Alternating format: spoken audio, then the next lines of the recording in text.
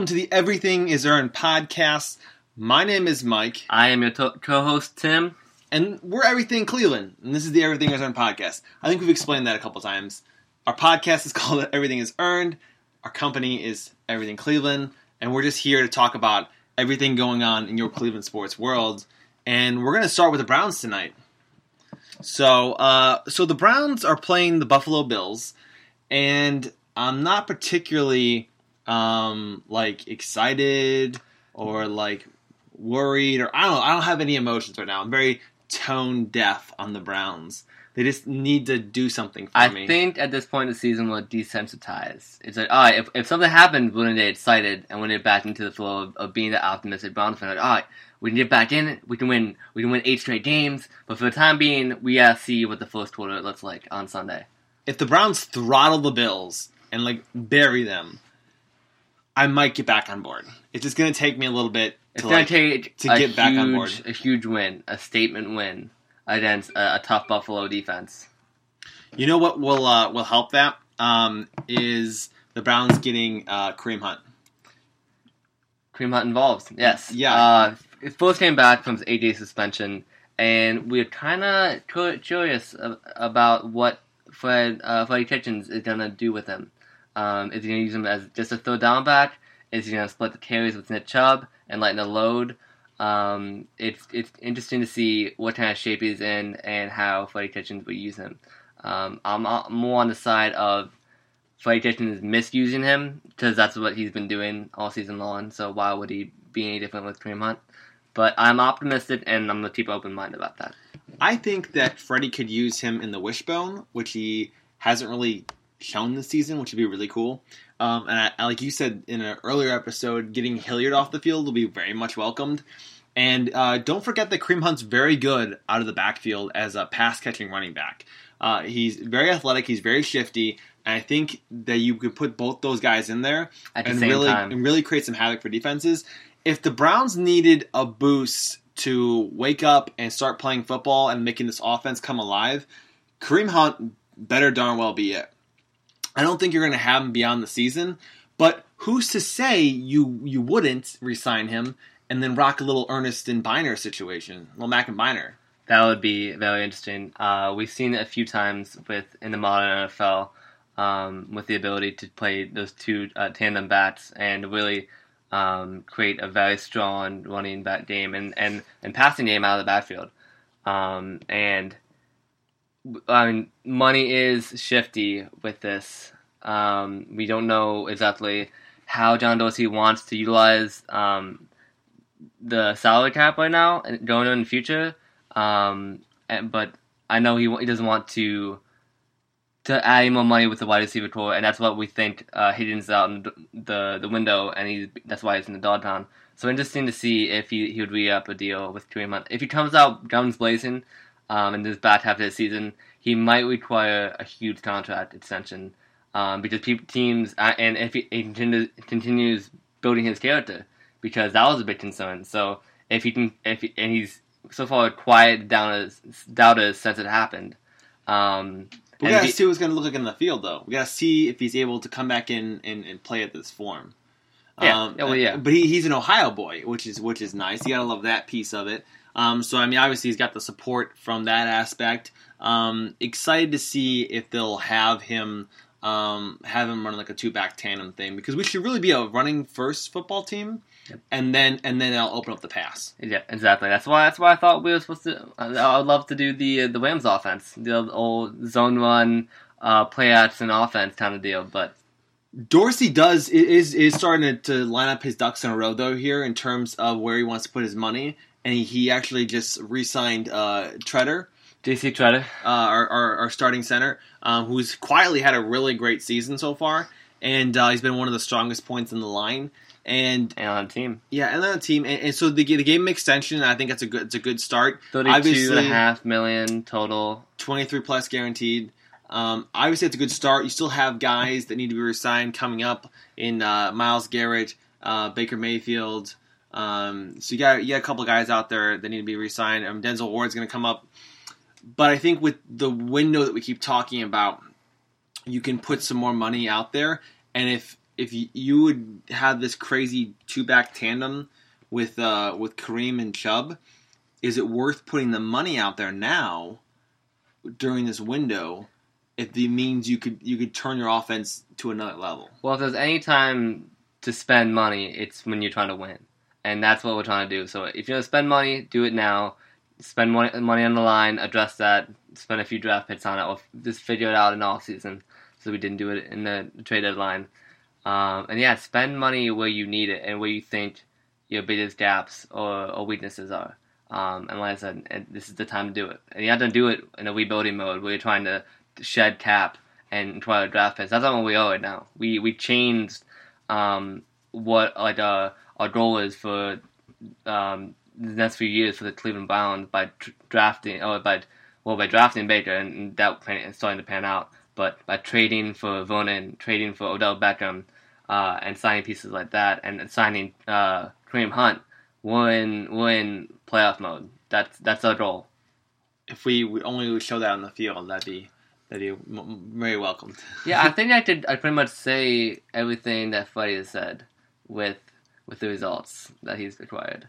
Yeah, I'm just I'm kind of over Freddie at the moment. I just want to see them perform and to go win some games. I mean, that's about all the players. I don't want to hear any of the trash. I don't want to hear about any shoes. I don't want to hear about how many times you shaved your mustache in an amount of one day with 3, by the way. I don't want to hear any of this outside stuff. I don't want to hear how we're going to fix it. I just want to see you fixing it. Right. I would literally not even care if he just sat down in these like weekly press conferences, didn't say anything, and literally just stayed there the allotted time that you had to be per NFL or whatever, and then just go up and go back to work. Right. That would be the best. I would love that. Kind of like that Detroit player who said Detroit versus everybody after the one Monday night game. He was like, Detroit versus everybody. Detroit versus everybody. Well, it's more Marcel Lynch in football. I'm going to see if someone get fined. I'm going to see if someone get fined. That's fine too. And then get back to work. You know who does have some optimism, though, about the Browns is defensive end Myles Garrett. He thinks the Browns could easily go 10-6. Not easily. He said... Did he say easily? He said, here's the exact quote from Myles Garrett. Myles Garrett is definitely an optimistic player, and he says, I don't see why we can't be 10-6. We can make a run for it. That to me... It doesn't sound like easily. Yeah, he's saying like it's totally possible, though. Like, yeah, I believe it is. I think with the pieces we have, I believe it is. If I'm thinking from a coaching standpoint, though, I don't think it's as easily done. I think if we have the right coaching in place, it can be. But Freddie hasn't showed me that yet. I just hope that Kareem Hunt's going to be your supercharger for this offense. You know who also was going to be a supercharger? You know who also was going to be a supercharger? Yeah, we know. The next level? We understand. Odell Beckham. We get you, Tim. We're here with you. Top 3, wide receiver in the league. We know. Yeah. I just want to win football games. Yeah. Just want to win football games, please. All right, so I'm about done with the Browns for the moment. We're gonna wait and see what happens on Sunday. We're gonna hope and cross our fingers, and we're gonna hope that Kareem Hunt and the Browns put together a nice game plan and just throttle the Bills, because that'd be just phenomenal. Well, the offense isn't very good on the Josh Allen. He's kind of more of a runner than a passer. He's a gunslinger, but he's not very accurate at this point in his career. They have an okay running game, from what I know, but the defense has been the staple for the last several years with them. So if you can come out and figure out and tear them apart on the offensive side, then you should have no problem beating them. I can agree with you to an extent. But they don't play hard. They're a gritty defensive team. They've shown that for several years now. We got to keep turnovers to 0 again, just like last week. But when we get down the red zone, we got to score some freaking points. Yeah, as many as people didn't like the last week's game. Feed the ball to Odell at all costs. Like, people say it's a bad game plan, but I'd rather throw the ball to Odell 15 times than throw the ball in a double coverage on 4th down. I'd also just bring that back a little bit to a more simple idea. We were 2-6. For the last 9 weeks of football, we've tried not to force in the ball, right? We have tried spreading out, finding the open receiver, getting more people involved, and then throwing him the ball when it comes to like in the flow of the game. And Liddell, that's what Just up. give him the ball. We're 2-6 because of that. When the game we is couldn't be online. worse than 2-6. So just force feed him the ball. Could be and if we lose, okay. If we lose, yes, against all these awful teams, that would be a real shocker. But Baltimore. You play the Bengals twice. We beat Baltimore. Okay, I'm saying in the next coming day, you have to lose to the Bengals twice. Oh, you shouldn't. You should immediately leave. But it's the NFL, so we shouldn't have lost to Denver either. But okay, here we are. But okay, so the point is, if you're gonna lose throwing to your best players. Yeah, like, I'll take that. We've seen that splitting out the ball and trying to get him the ball within the flow of the game has not worked so far. So try something different. If it's on, force him the ball, and if you have a few turnovers that way, or something doesn't work, then fine. Just bring it back down the baseline and start spreading the ball out again. But until then, give him the ball. That's why you paid him. Oh, that's why you bought him in. Give him the ball. I believe that your superstars in any sport are the difference makers between winning and losing. And the Browns have too many of those superstars to not be winning games. And when it comes down to it, they're going to make the plays in the biggest moments, and you got to trust them for it. And like you said, I'm going to live and die with that. If you live and die with your best players. Absolutely, 100%. And if they don't make plays, then you're going to say, okay, we tried it in our best players' hands, and it just didn't work out. That's fine, and I'll live with that. I'd rather live with that than not have the opportunities. If Kitchens went post game after a loss and said, we tried to give our best players the ball, we tried to throw the ball, it just didn't happen. He wasn't able to make enough. We weren't able to make enough plays. I said, okay, that's fine. I'd accept that. Yeah, it's way better than a lot of things he's been saying about. We just need to be more disciplined. We need to be better. Yeah, we need to make more plays. We need to not let the outside noise. I mean, we'll say that he's not saying that. But. No, Freddie says he doesn't look at stats. Or penalties and even practice penalties. And let how that works out. All right. On a more positive note, we have another Cleveland team that's actually doing quite well, even though the record is not above 500. The Cavs have made some really nice strides, and they actually take on the Washington Wizards, which will be really interesting because we play against two former Cavs, Isaiah Thomas and C.J. Miles. I personally have always liked C.J. Miles.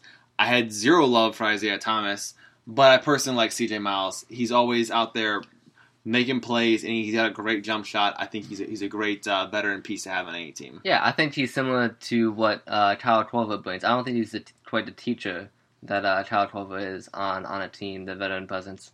But C.J. Miles is an excellent professional, and he works day in and day out. You know what you're going to get from a dead-eye shooter who just runs off the ball and knocks down open shots. So when you're playing a team that has C.J. Miles and Isaiah Thomas, you should throttle them. Defensively. You should go at them every chance you get. Garland and Sexton should absolutely feast tonight versus the Wizards. You know, you have Bradley Beal out there too, and Bradley Beal's not he's a starter. He's the starter. But if I'm Garland, I'm gonna go at Isaiah Thomas, man. I want to kill that matchup. I was just thinking about this. The Cavs are gonna run every pick and roll through him. They're gonna isolate him on defense. You need to go at Isaiah Thomas because he's a negative defender. And you can literally get a mismatch anytime you want. He's one of the worst defenders in the league, but I was thinking about it. With Bradley Beal in that starting lineup. Pops with Kevin Love, man. I'd imagine they put Bradley Beal on Sexton just from the speed standpoint. So if that is the case, then Garland should have his best scoring game of the season. I mean, he's only had 12 points at his game high so far this season, but he's only shot 29% on the year. So expected for him to take 15 shots this game, and to finally kind of find some rhythm a little bit. It'll be interesting to see tonight what the Cavs do because what I'm looking for. Wizards on a good team is. Do the Cavs have enough pieces beyond just Love and Thompson? Your veterans are carrying your team right now, but do you have other pieces that can continue to develop? We believe Jetty can be a 3-and-D guy. He's shown that. He's shooting, I think, 45% from 3 right now, which is just ridiculous. I love that out of Jetty. John Beilein raved about how Jetty came in the offseason, and he was so much more improved. Because when he was hired, he had goals for him, and then he came back in training camp, and Jetty worked on those goals that Beilein wanted him to work on. But I think I differ from you with that. I think Kevin Love and Tristan Thompson are leading the team. I don't think they're carrying the team. I think in John Beilein's system, I don't think there is that carrying the team mentality that we saw with Kyrie Irving and LeBron James when they were here. I think it's a different system, and I don't think that's the right terminology with how this offense is going to be ran. The Cavs are winning have won games and are staying in games because of how good Love and Thompson have been. They're not winning the games because they don't have a third or fourth component that has stepped up on a nightly basis to win those games. Well, yeah, you haven't got that production. You haven't got the production out of Sexton. You haven't got it out of Garland. You haven't got it enough out of Jetty. You haven't got enough out of Clarkson. Those are four players that need to consistently come in and perform for you. I think Clarkson, as of late, has played better. I think you're still getting up and downs from Sexton. You definitely haven't got what you want quite yet out of Garland. And then Jetty has had up and downs as well, where he's actually showed some nice sparks and some nice shooting moments. But you want to see that on more on a nightly basis. I want to go into every night and expect that Jetty's going to hit those shots, and that that Sexton's going to make quality decisions on the offense, and that Clarkson's going to give me offensive scoring off the bench. And he did all last season for you, but really when you break it down, look at the film, was Clarkson just scoring a lot because the Cavs were bad, or was he scoring like good buckets in like the rhythm of the offense?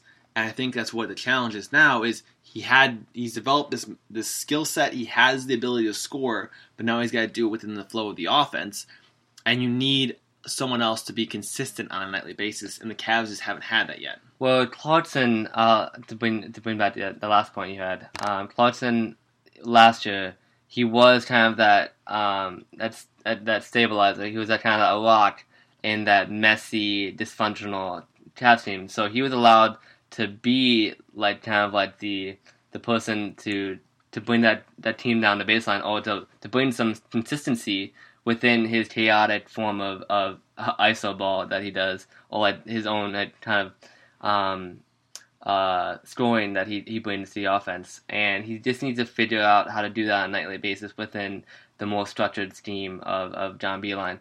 But I think that's what you get from a young team, especially in a new system, where they have these flashes of seeing what they can do on a nightly basis, but they need to just figure it out and do it every single time. Back to Jetty, you brought up. I think he's capitalizing on his opportunities, because he's getting a lot of touches. He's done a lot of opportunities early on in games, and you see him more later on in games. But the second, third quarter, he's not really getting opportunities. And I think within the flow of the offense a little bit, he's kind of getting left out on the offensive end. But I think I've been very impressed with Jetty so far in this season. As for Garland, like I said, he's still trying to figure out and find his feet. In the new NBA, like I said, he's just kind of off. I mean, you can kind of compare it to Trae Young last year. I mean, many young rookies and young players can struggle, and they'll eventually find a rhythm and just test to speed and find out what shots they're allowed to take. I think that's Garland's biggest trouble, is what shots is he supposed to take, and within what shots he's comfortable with, like all his shots. I know John Beilein's putting a lot of effort into developing these guys too.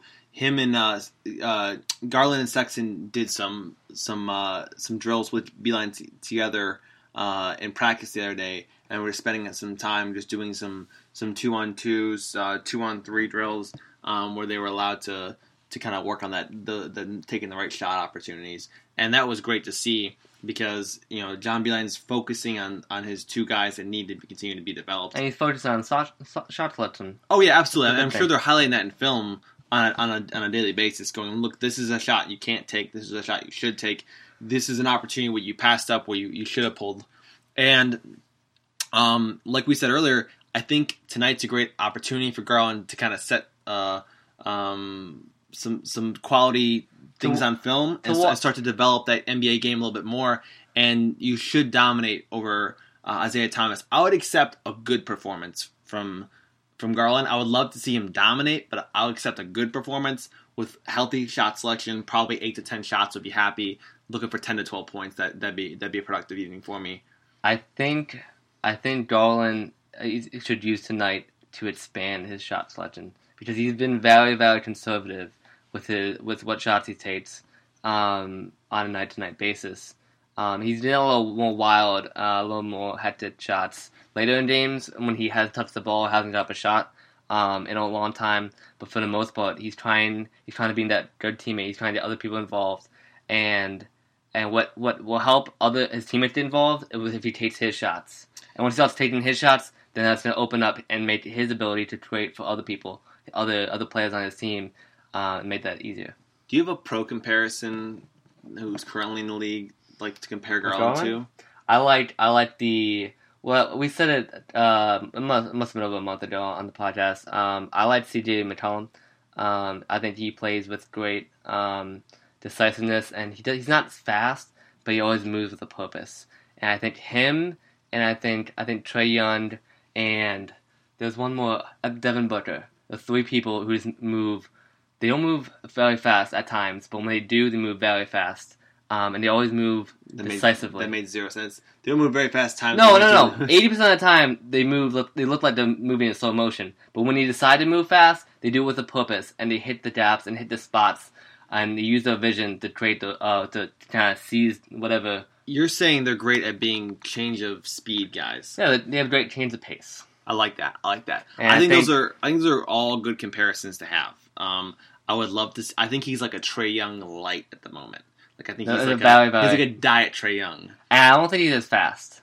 And Trae Young is an elite level passer. He came in to the league day one doing that. And Garland's shown flashes, but I don't want to disrespect Trae Young because he's been phenomenal since the back half of the last season and into this year. That's why this year he looks at all-star. That's why I said he's like a diet Trae Young. Diet Trae Young. Like a light beer. Like a light beer Trae Young. Yeah, like a Bud Light. Like a less potent version of Trae Young. Yeah, Trae Young or Damian Lillard or Steph Curry are like the specialty beers, and then you got Darius Garland. With the light beer. Okay, last couple things here.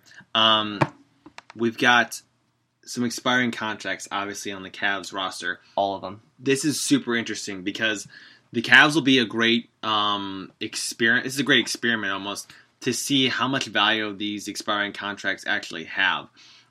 We have Thompson, Henson, Clarkson, Brandon Knight, Dellavedova, Ante Zizic, and McKinney, who are all expiring deals. And we're going to find out how much those deals are worth. Kobe Altman's loaded the roster up this way on purpose. You can either take on assets with bad contracts, or you can flip them for other assets or second chance players.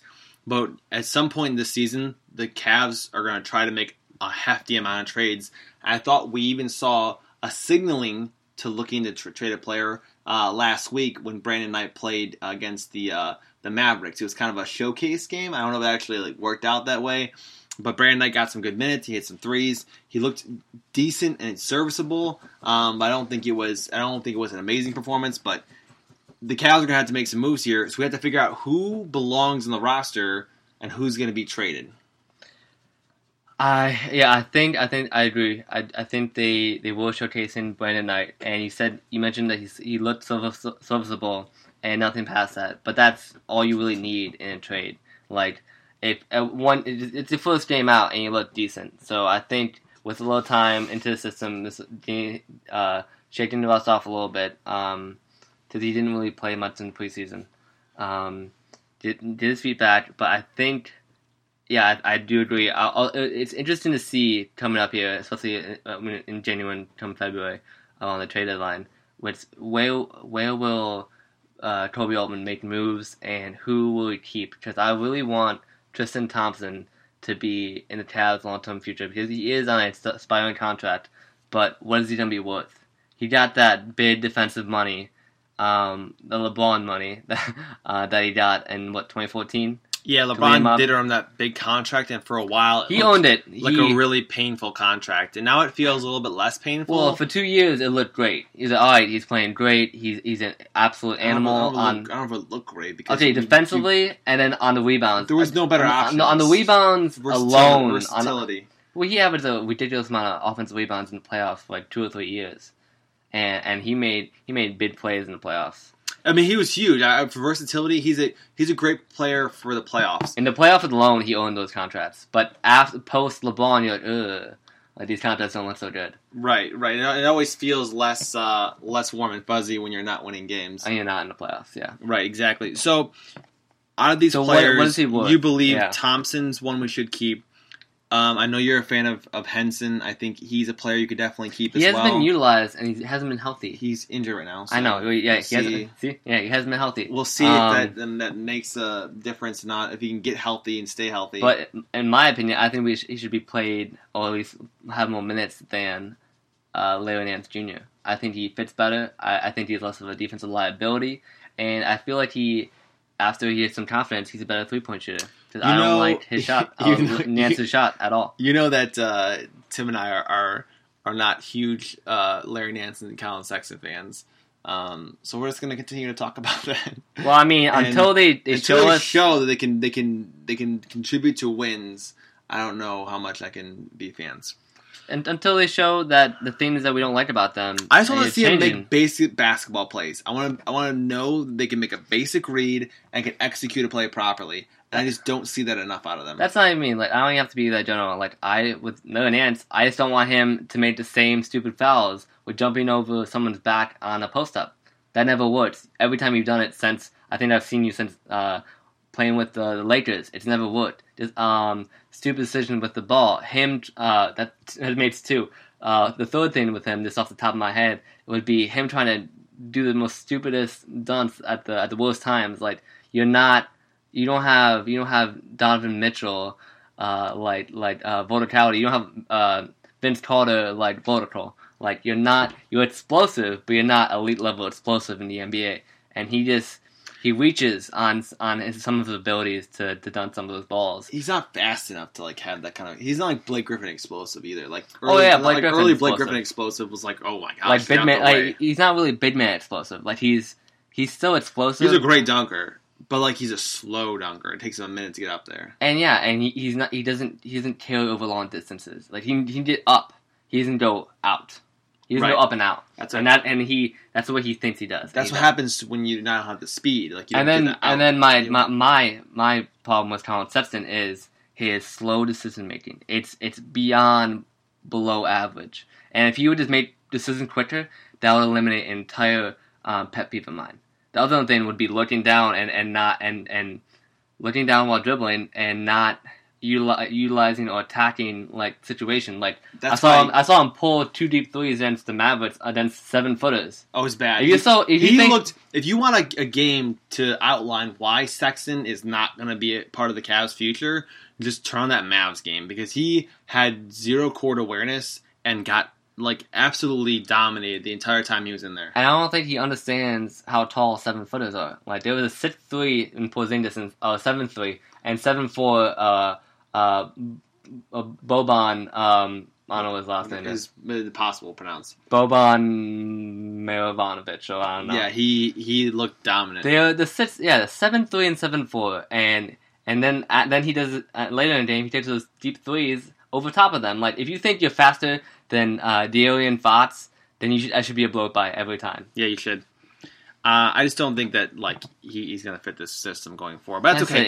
Anyways, basketball IQ, back to slow decision making, and then not being able to read and decide when to score. Okay, so back to the Cavs that we think we're gonna what we'd like to sign. Is Brandon Knight's next? Do you think he's gonna have a spot in this roster going forward? I really don't think so. I think they're trying to trade him. I think they want to get something from him early to free up a roster spot so they can start looking at other assets. And I know John Beelan mentioned that you want Jordan Clarkson in that Wolf position, that 3 small forward position. But I think once we get Dylan Windler back, I think he's gonna be way better than people think. And once Kevin Porter gets out of his rookie slump and starts finding some rhythm, I don't think he's gonna have minutes in that position.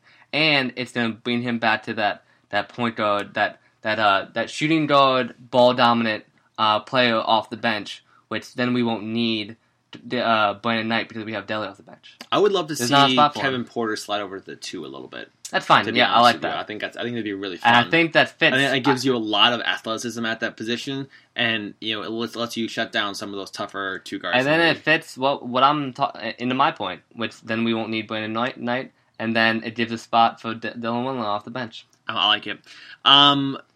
Dellavedova, I think you have to re-sign him at this point, but for a small deal. I don't think anyone else in the league wants Dellavedova. Yeah, I agree. I think it's a 1-to-1. I think you give him $5.5 million, and then you bring down to like 3.5 next year. So you load them up in a small contract. And this year, when you have the money, and then when you do it, flip it. You probably do 3.5 this year if you resign him, and then for 2020 you do like 5.5 when you have the capital. I think he has to realize that like at this point in his career, there's not a lot of teams that are going to want his type of play. But I think a lot of people value his basketball IQ and his leadership. But with that said, like, where does that fit on an NBA roster? He's limited too. He's limited. He's not the defender people think he is, and I think the reffing, the officiating has changed since he was dominant in the 2015-2016 era with the Cavs. Shutting down Troy, shutting down they just only Klay Thompson. They don't even hang on players like that anymore. Like and players are smarter like that too. They when you feel a hand on you, they're going up with you, and they didn't quick fouls on you, and you're out of the game. So I don't think he necessarily fits today's NBA basketball. But I think he has value for the team. He just doesn't fit it at a mass contract. I think he's got his big contract in his NBA career. Yeah, so he's got to take more like what's his name? The guy veteran money. Like veteran money. Not Damon Jones. Owen Newell. No, who's the Jones guy? The champ they call him. What's his name? James Jones. James Jones, the one that went to 6 straight NBA Finals. Who carried LeBron James through 6 NBA Finals. Yeah, you got to give him like some James Jones money. Yeah. Like understand his value is huge on the team, but he's got to know that he's not going to make a lot of money. Like it's just what it is. Ante Zizic, pretty much the door's shut on him. We didn't pick up their option. Add him as a trade piece. Use him as a potential like gem. Let somebody else be like, oh, this guy's interesting. Yeah, Dane Ainge did that to us, so let's do it to someone else. That's fine. And then we have McKinney, who's on a really tiny contract, who's either like a guy you can release no problem. He's a nice half his money's not even guaranteed. I don't believe. No, he's a nice 14th best player. Yeah, he's a great. He's a good defender. He's a good defender. He's roster. Lanky. I think he's 6'8". He can shoot a little bit. Yeah, do you remember he made every corner 3 during like the last 2 years for the Warriors? Like he's known as a knockdown like corner 3-point shooter. I don't think he's a shooter or a scorer, but he for whatever reason he always makes corner 3s. That's fine. I mean, someone could find value in that. I guess. I mean, I'm sure LeBron could for the Lakers if they needed a bottom of the barrel player. Yeah. I think so. All right, so. He has value on a team. Just to summarize, we want to keep Thompson, keep Henson if he stay healthy. Clarkson doesn't really fit the system anymore. And then Knight's gone, keep Delly, Ante's gone, McKinney's gone. So out of that, you're going to keep 3 players. And then you're going to trade the rest, more or less. I'd also be open to trading back for bigger sellers as well, along with draft picks, because there's not many players in free agencies coming in. So I'd say push your mass amount of capital back 1 year, and then have it all free for potential signings in 2021. Yeah, I'm with you there. All right, so Cavs got 3 games coming up here. Wizards tonight, Knicks, Sixers, all 3 on the road. What do you think the Cavs do record-wise? I see 2-1. Wizards, Nets, Sixers. I think we would be in the first 2, and we're losing to the Sixers. I think, again, just what we did to Celtics, just what we did to Milwaukee. I think we're going to be in it for about 3.5 quarters. But then that young team that doesn't understand how to win yet is going to be the Achilles heel. And ultimately, I mean, there's more talent. There's more established talent on the Sixers. They did beat the Sixers last year, though. Remember that Clarkson moment where he was blowing kisses to people? Yeah. That was pretty. That fun. was a lot of fun. So maybe he can channel that, and maybe he has something to that Sixers team. Some players just ball out against certain teams. It is get up for certain teams. And Clarkson might be that player against Philly. I'd love to see it. So I expect to be. I mean, we could be. I expect to be in the game. We could be 3-0. I don't expect it. I expect to be 2-1. I expect to have a better idea and be more organized than New York Knicks, who are just extremely dysfunctional at this point. I don't believe much in RJ Barrett. One of the Morris brothers, I think, is over there. The whole Knicks team. Wendell's a good player, but that's about it. They thought they were going to be the Brooklyn Nets, and they're just not. Yeah, they thought they were going to Zion, KD, Kyrie Irving. They were so hyped. Kawhi Leonard, Drake, Jay-Z, They're gonna have an all-star cast. Beyonce. It's just not. They were about to have their own little entertainment. I don't know, conglomerate. You know, 720. Entertainment 720. No, they were not going to have that. It was they had all these big dreams, and it all fell apart real quickly. And I have no sympathy because they are not a good fan base. I don't like Knicks as a fan base. They're not a good fan base. They're an annoying fan base. They're very much Knicks tape. Knicks are garbage. Yes. Hot garbage. And then Cavs have a brighter future than the Knicks do. Hot take. Shocker. Yeah, it's not a hot take. Just feel. It's just facts. If he doesn't know. It's just facts. Last thing we're gonna do. Buy or sell. We got one this week. This episode. We're gonna do. Should the Cavs re-sign Tristan Thompson? So we were kind of discussed this, and I think it all depends on the money. Like, if you can get him on like a team-friendly deal, that'd be great because he is getting older and stuff. But he's putting together some of his best basketball. I think ultimately we want to re-sign him. I think ultimately it won't get done though. I'm more optimistic. I think the way they did it done and the way to appeal, make it appealing for Tristan Thompson is to front load his deal. So I would love for 3 or 4 years to be under $10 million per year. But I think you could structure it, you can give him 14, 15, 16 this year or maybe next year, and then dwindle it off quite a bit as the years progress. And I think that may make it appealing for him. I wouldn't mind it. But if he does feel like he can get more from teams, then you probably won't be able to retain him. I just think that someone's going to give him some silly money. Like, you know how how everyone loves Al Horford? I think there's some real love out there for Tristan Thompson, and I just don't think the Cavs are going to be able to want to match that or match that. All right, I think that's not about wraps it up. The Wizards game is starting right now. Don't you have a quote or not quote? You had a question from somebody. I have no questions. We do. We have one. You had someone DM'd you a question, so you wanted to make sure we have one fan question this week. Every episode, we answer your questions. And this, whatever they might be, retaining Cleveland sports. And this week we have one from Amber. She said, "How can the Browns implement Hunt in their offense effectively?"